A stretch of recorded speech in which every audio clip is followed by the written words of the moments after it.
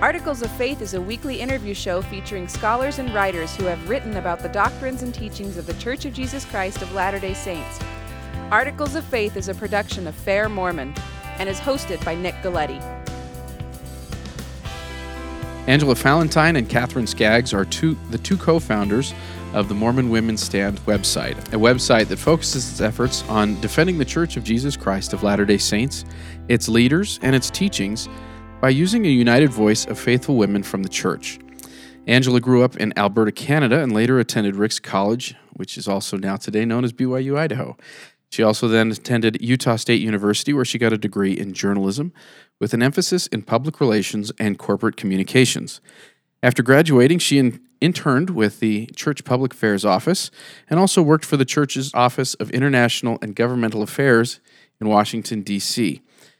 She continued to work for various departments of the church after that. Today, she doesn't really do very much, right? You just sit around, don't do anything. No, I'm kidding. And Catherine Skaggs is a wife, mother, and grandmother. She took the Ann Romney approach to womanhood by staying home and raising her children and making no apologies for doing so. Her online efforts started in 2008 with the blog A Well-Behaved Mormon Woman, where she shares her voice on a variety of social issues. Both are here today to talk about what it means to be a voice on the internet, more specifically a female voice on the internet, and the opportunities that effort has in sustaining church leaders and furthering church dialogue online. So thank you very much, both of you, for being here. Thank you for having us. Absolutely. So we're here, I need to clarify, we're at the Provo City Library because both of you are in town for BYU's Education Week. So how has your experience been so far? It's been a great week so far. Thanks for having us. And in fact, this is the first time Angela and I have met each other. Really? Not actually here at the podcast, but just 24 hours ago. So because she's been in New Zealand and I've been in the United States, we've done everything. We've developed our relationship together over the last couple of years online. And so physically, personally, we've just met. That's actually pretty incredible when you think of the worldwide really church and how that voice is now unified, very quite literally, here with just the two of you. Yes. So I guess in what ways has attending the conference helped you in your efforts as a voice online so far? Have you found anything to specifically talk to that, other than, of course, Elder Bednar? Well, no, you don't say other than that. You say Elder Bednar because everything else goes to the back of the room now, and what he counseled and taught at the BYU devotional is that's everything now, and it will overshadow everything. Everything will be adjusted to that. So maybe you can give some specifics for people that haven't actually heard the talk yet or heard any even comments on it. What did he talk about, and how, again, does it relate? Well, first of all, it relates completely to what Mormon Women's Stand does, and his counsel was to talk about social media and the internet pertaining to members of the church, how we use that to build the kingdom online. And he ultimately extended an invitation for us to go forward, to share the goodness of the gospel, ultimately to testify of Jesus Christ and the plan of salvation. So I think it was really a magnificent use of apostolic keys, and I think that's why I say everything pales in comparison almost to what he said yesterday. Everything that goes with him and goes forward was reiterated through many quotes of, say, Elder Ballard, Elder Perry, President Kimball, President McKay. So those are the things we take with us and move forward. But really, it's just the keys license us, authorize us to go forward and do something powerful. We've known for the last, 5, 6, 7 years to go out and do something on the internet. But what struck me so boldly was, I put a lot of time into sharing the gospel through social media online.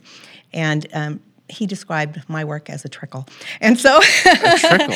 A trickle. And I loved that because what we have seen so far has been amazing. The church work that has gone forward through social media the last couple of years in particular has just been mind-blowing. I mean, when I first started, it was before Elder Ballard gave his talk. And since then, and at that point, I could kind of keep up with everything when the church just kind of introduced something, and I was like on it. I'd blog it, I'd be on it.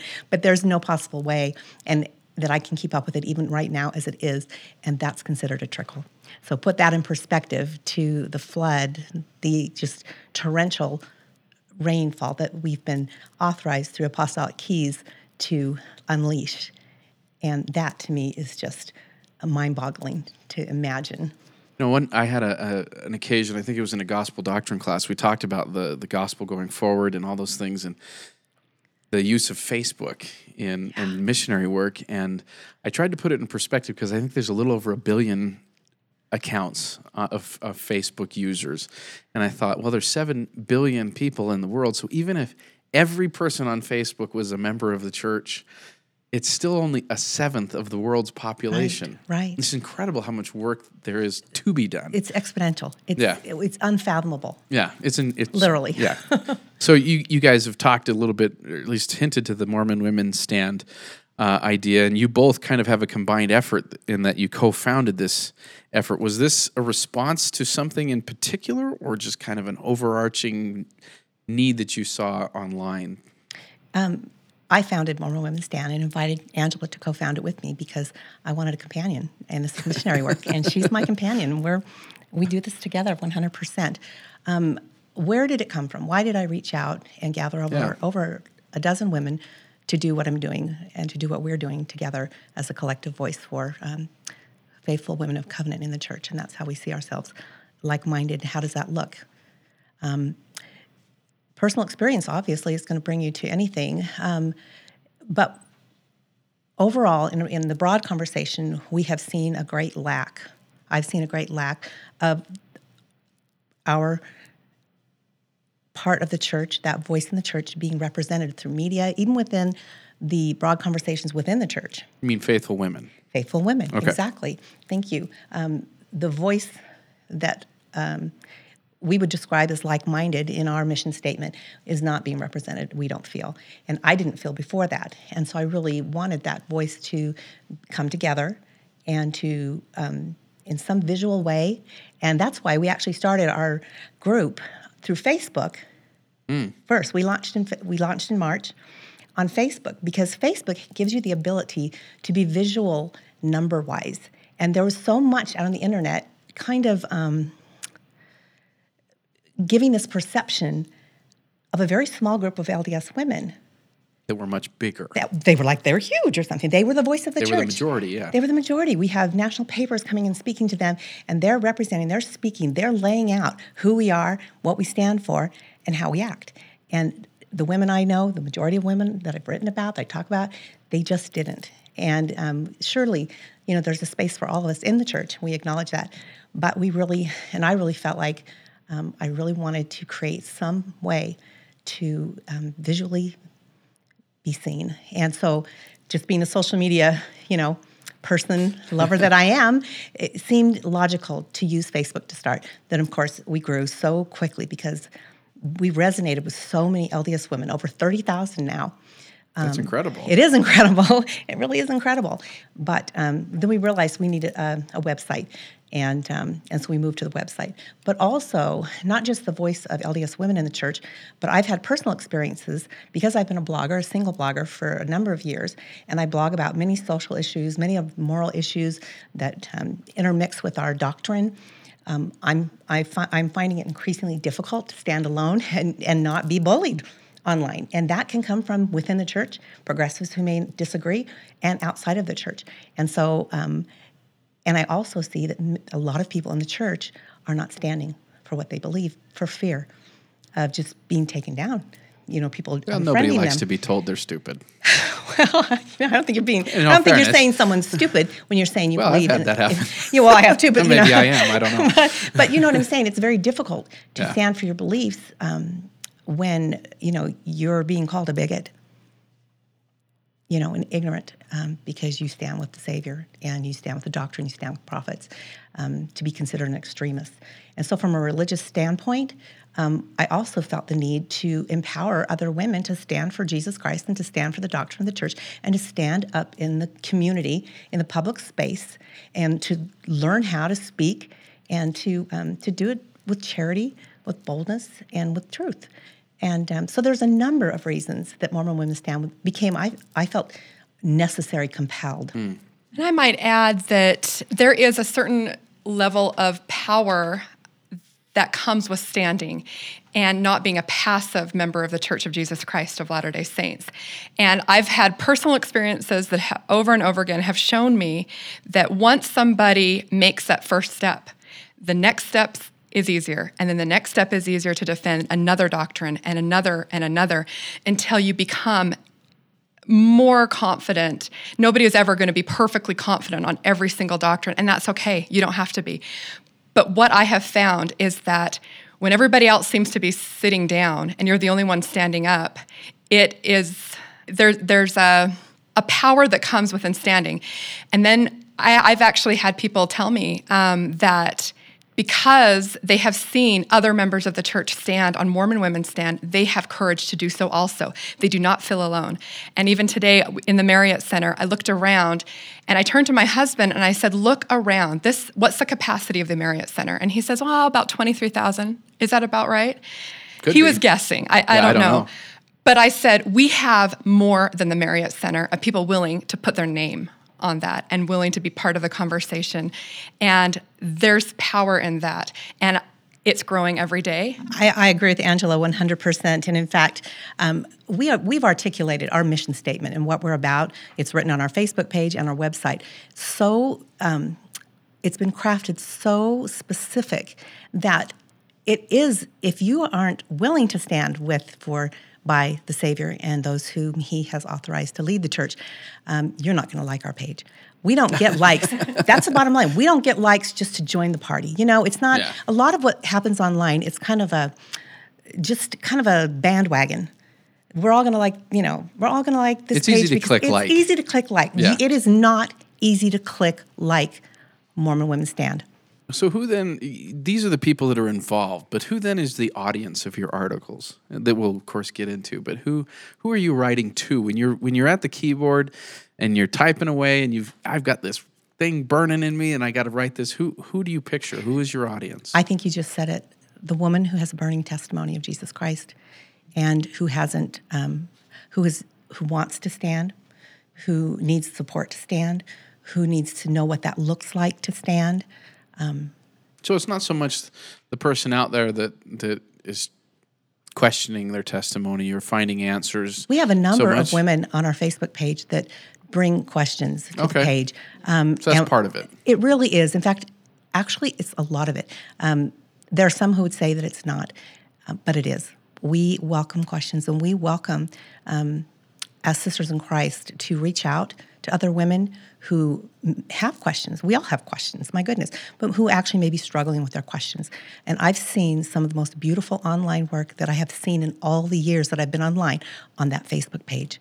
And so I would invite any woman with questions with a faithful heart to come and talk to us. Is more of the discussion happening then on Facebook versus the blog? Absolutely. Okay. Absolutely. So definitely go there first. Come to our Facebook page. Get to know us. Get to know our admins. We've got a dozen admins, and we moderate the page 24/7, and our hearts are open to you.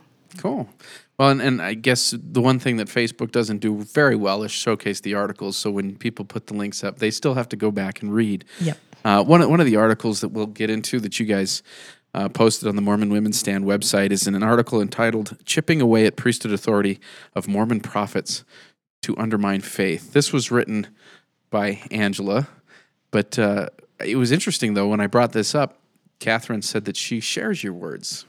And so that in and of itself is an interesting position that most bloggers don't always have people standing with what they write the same way. Well, let me just interject because I want to turn the time over to Angela because she does own that piece, which we are so proud of. Mormon Women's Stand is a collective voice, and we may individually write from our own spaces, but we are very, very, very intent on standing together. And so when a piece goes out on Mormon Women's Stand, particularly under our topics section, which Angela's is put under, we have the blog, which our admins contribute to, but we have the topics section, which takes on a little bit more difficult topics, issues, doctrinal nature. And those in particular are well discussed and before they're written, and even during the writing process, there's input that goes into it. So when something goes out on Mormon Women's Stand, it's a collective voice that we believe that the women that are our audience will be able to stand with us. And that's what makes what we do and the work that we put out there, the content that we create, so powerful. Excellent. So let's get to this article then. And now the title itself, again, is Chipping Away at Priesthood Authority of Mormon Prophets to Undermine Faith. It's not a how-to, but rather a commentary on it happening in the discourse. But what exactly then was the genesis of this particular topic? I think over the years of being online and observing, even before I got into, I hadn't been a blogger before until this point, but it was the observing of a gradual but purposeful chipping away at the apostolic keys of the First Presidency and the Quorum of the 12 Apostles, and then even on a local level, general and local, that finally it just got to the point where I was surprised that nobody had been really addressing that on a more stronger research doctrinal standpoint that literally had the words of prophets themselves indicating that they're united, that they are special witnesses of Jesus Christ. So I guess the warning that you give in the article is that we need to give care and attention to the idea that the more we seek out, or individuals, I shouldn't say we, but the more individuals seek out the faults of our leaders, as they will be found, these are imperfect men to their own admission, that we're essentially giving more place for discord, for distancing ourselves from orthodoxy. Is that kind of an accurate warning? Absolutely. Okay. And we've been warned by that by prophets and apostles since the beginning of time. This is not new information. Sure. So what then is rather the remedy that you guys would prescribe in this particular situation where we do see that happening, a lot of people kind of, as you put, chipping away at their authority to undermine it. But what then is the remedy? I think the remedy is not engaging and allowing yourself to go down those paths of criticism, fault-finding, and complaining. And when you look at the source of all of those negative emotions that cause people to tear people down, particularly those in authority positions of authority, there is no good that comes from that. Whether it be gossiping about fellow Relief Society sisters, or coming home from church and complaining about your bishop, and your children hear that, or listening to General Conference with a jaded ear. There is no good that can come from that. And ultimately, as I mentioned in my article, you have to go to the source. And the source for all of that negativity, the complaining, the fault-finding, the criticism, we have to acknowledge that it comes from the adversary. We would be disingenuous to think otherwise. Now, some people might argue that any type of voice of not for advocating for change, but just saying these are our feelings, these are our thoughts, these are some of the things that we've observed that could possibly improve the church. I mean, this is a dialogue that people have had, that in fact that there have been positive changes that have come as a result. What's the difference then between that and what you've described here of being critical and degrading these brethren? Let me interject there. I think many of the principles and doctrines that Angela wrote about in her piece are principles and doctrines that are applicable to all of these conversations as far as coming to the source. As far as those who desire change in the church, we've had those that they go from, simple change to doctrinal change. And there is a boundary there. And obviously the boundary is doctrinal. And also the intent of why are we advocating for something? Where is that coming from? Is it coming from a place of I truly see something that can benefit the church, or I've been hurt, I'm hurt, and I want justice, and I want this to be changed, and if they change this, is there a bitterness behind it, or is there a genuine desire for change in order to increase and improve the work of salvation? Change isn't just about us as individuals. When we're looking for change to kind of validate who we are, then I think if we're going inward with it, I think we need to watch for that.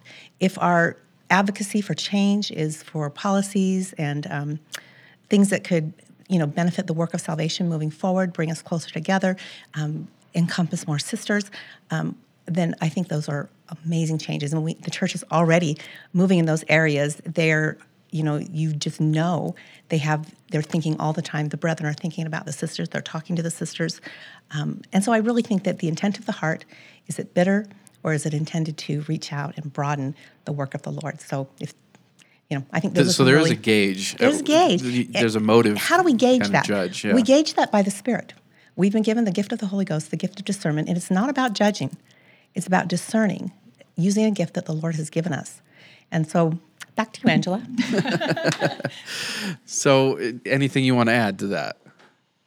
Well, like Catherine said, there are ways to bring ideas forward, and there are many, many avenues to do that. And for me and for this piece, it crosses the line when you begin to undermine the first presidency and quorum of the 12 apostles, who, as members of this church, we know that they are special witnesses of Jesus Christ. And because we know that they represent Jesus Christ here on this earth, the criticism and the fault finding and the complaining, I guess I should call it the new CFCs, shouldn't I? It cuts through everything. It destroys so much. It really, really undermines their it undermines their authority, and it chips away at everything they say in the future. If members of the church continue on that path, they're not going to be listening to General Conference or any other message from a member of the Quorum of the 12 or the First Presidency or other general authorities if they already have a chip on their shoulder and are watching for something to be offended by. It's almost like a guilty until proven innocent, right? Yeah. You don't follow with faith, you're following with doubt. And so your default is that they're wrong until I agree with them. But that's not faith. Right. And that's the opposite of faith. And we move forward with faith. That is what started this church.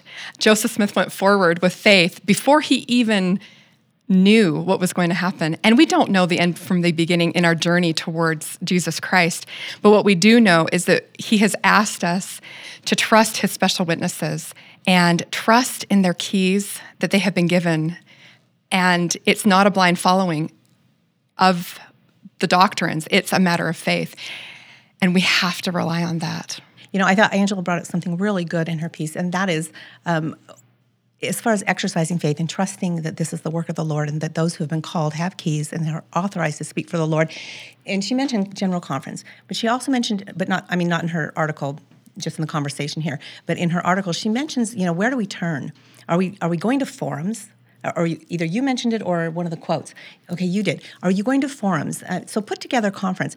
Let me be blunt here. There are a number of groups online who literally in real time, and because one of the things that's not on my resume to begin with, for the last couple of years, I've been sitting in the media room and blogging and tweeting out General Conference in real time.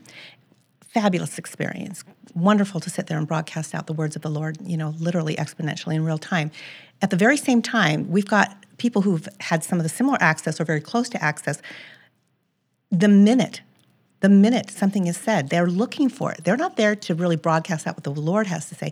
They're there advocating, undermining authority immediately the minute it's being said. If those are the groups that you're going to, that's a sign. Enough said. Well, you give a statement in the article that might come across to some as strongly worded. So I want to give you the opportunity to maybe develop it a little further. And this is the direct quote. Is it wrong to speak ill or critically of church leaders or of a talk they give in General Conference? Yes. How serious is speaking and writing against the leaders of the church? Very serious, end quote. So that kind of goes to that. Now, there are some that will disagree with you even moderately. So I want to give you a chance to defend that. Okay, no problem. I think for me, what it boils down to is, I did mention there was right below that quote that I made was Elder Oaks himself said that evil speaking of the Lord's anointed is in a totally different category in and of itself. And when we go across those lines, we are damaging those special witnesses of Jesus Christ. We are advocating against. And I believe, and I know that most members of the church around the world would find it very uncomfortable and very unfaithful to advocate against and speak ill and speak critically against our prophet and apostles. this is so much the passion behind Mormon Women Stand, being covenant women of Christ.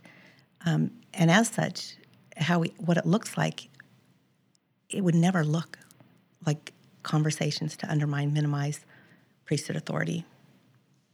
So when we talk about speaking ill or speaking evil of the Lord's anointed, there becomes a very big difference, and I think the key here is not thinking these things or having certain thoughts that we have in our heads from time to time, but definitely it becomes a difficulty when we give voice to that and advocate and publicize and blog and comment against other people and things like that. So I think that what we're dealing with here is not someone who looks at perhaps something that a church leader has said and give pause and thought and ponder and think about it and pray about it, but more the giving voice to it as far as the advocacy, because I've made up my mind, right? I've made up my mind that this is something I disagree with.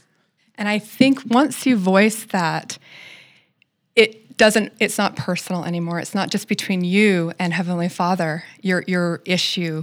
It is taken to a broader scope, and you never know who reads what you write. You are responsible for what you write. And for those who may be on a fence, may be struggling with their faith, the minute a member of the church writes a blog post in critical manner against one of the special witnesses of Jesus Christ, they then become responsible for their words. And we don't know where those words will go. We don't know what ideas that will be planted. But this is my personal opinion, that we will all be responsible for those who we could have saved had we done our duty. We will also be responsible for those that we pulled away. And I believe we will have to account to the Savior himself for that. Okay. So. I actually have that quote from Elder Oaks that you gave in the article, and I want to share it because I think it's a relevant support to the thesis and title of your article.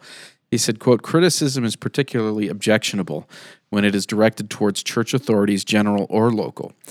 Jude condemns those who speak evil of dignities.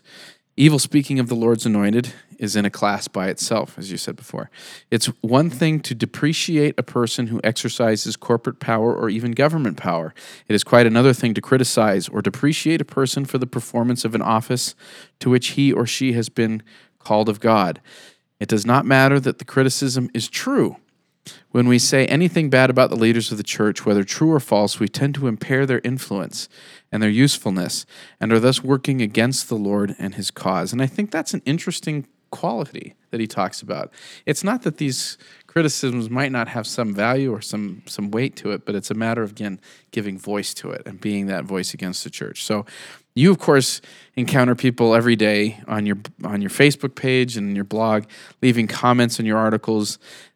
You're actively engaged, both of you, in that online discussion, which leads me back to Elder Bednar's talk here at Education Week regarding the proper use and role of online social media. So I am one that has a hard time keeping my mouth shut on some of these things. So in what ways has maybe Elder Bednar specifically given us some ways to change our discourse online to be more Christ-like? Well, he's been and not just Elder Bednar, but any of the apostles, prophets who have spoken about our online presence. We've been encouraged to be bold and courageous, but to also do so with charity. That's really a difficult combination, or at least it's perceived as a difficult. In fact, most people would say it's not possible. It's not possible to stand for traditional marriage and not be a bigot. But of course, those of covenant reject that for a lot of reasons. But I think really the guideline is to be authentic, be ourselves, have integrity, speak truth, do it with love, consider yourself a covenant member of the church and act accordingly. I think those guidelines are powerful. And as the keys have released and authorized us to move forward and go forward, I think those are the things we really need to focus on. I've said it before. I said it when I spoke at BYU Women's Conference. And I would imagine that I'm not alone. It may sound a little bit prideful, but I am fiercely loyal to the gospel of Jesus Christ. I'm fiercely loyal to the church because I'm under covenant. I'm under covenant like every other member of the church. Well, again, Catherine Skaggs and Angela Falentine are the co-founders of Mormon Women's Stand, found at mormonwomenstand.com, and find them at Facebook. I assume it's just facebook.com/Mormon Women's Stand. Is that right? You got it. Okay. Pretty easy to remember. So we want to encourage you to check out the article that we've referenced here today, and we'll have a link to that on the posting of this episode at blog.fairmormon.org. Thank you again, ladies, for coming in. Thank you for having us. Thank you for listening to this episode of Articles of Faith with your host, Nick Galletti. This has been a production of Fair Mormon. This and other podcasts are available at fairmormon.org. The opinions expressed in this podcast are not necessarily the views of Fair Mormon or the Church of Jesus Christ of Latter-day Saints. Please subscribe to our show in iTunes. Questions or comments can be sent to podcast@fairmormon.org. Tune in each Monday for another episode of Articles of Faith. Thank you for listening.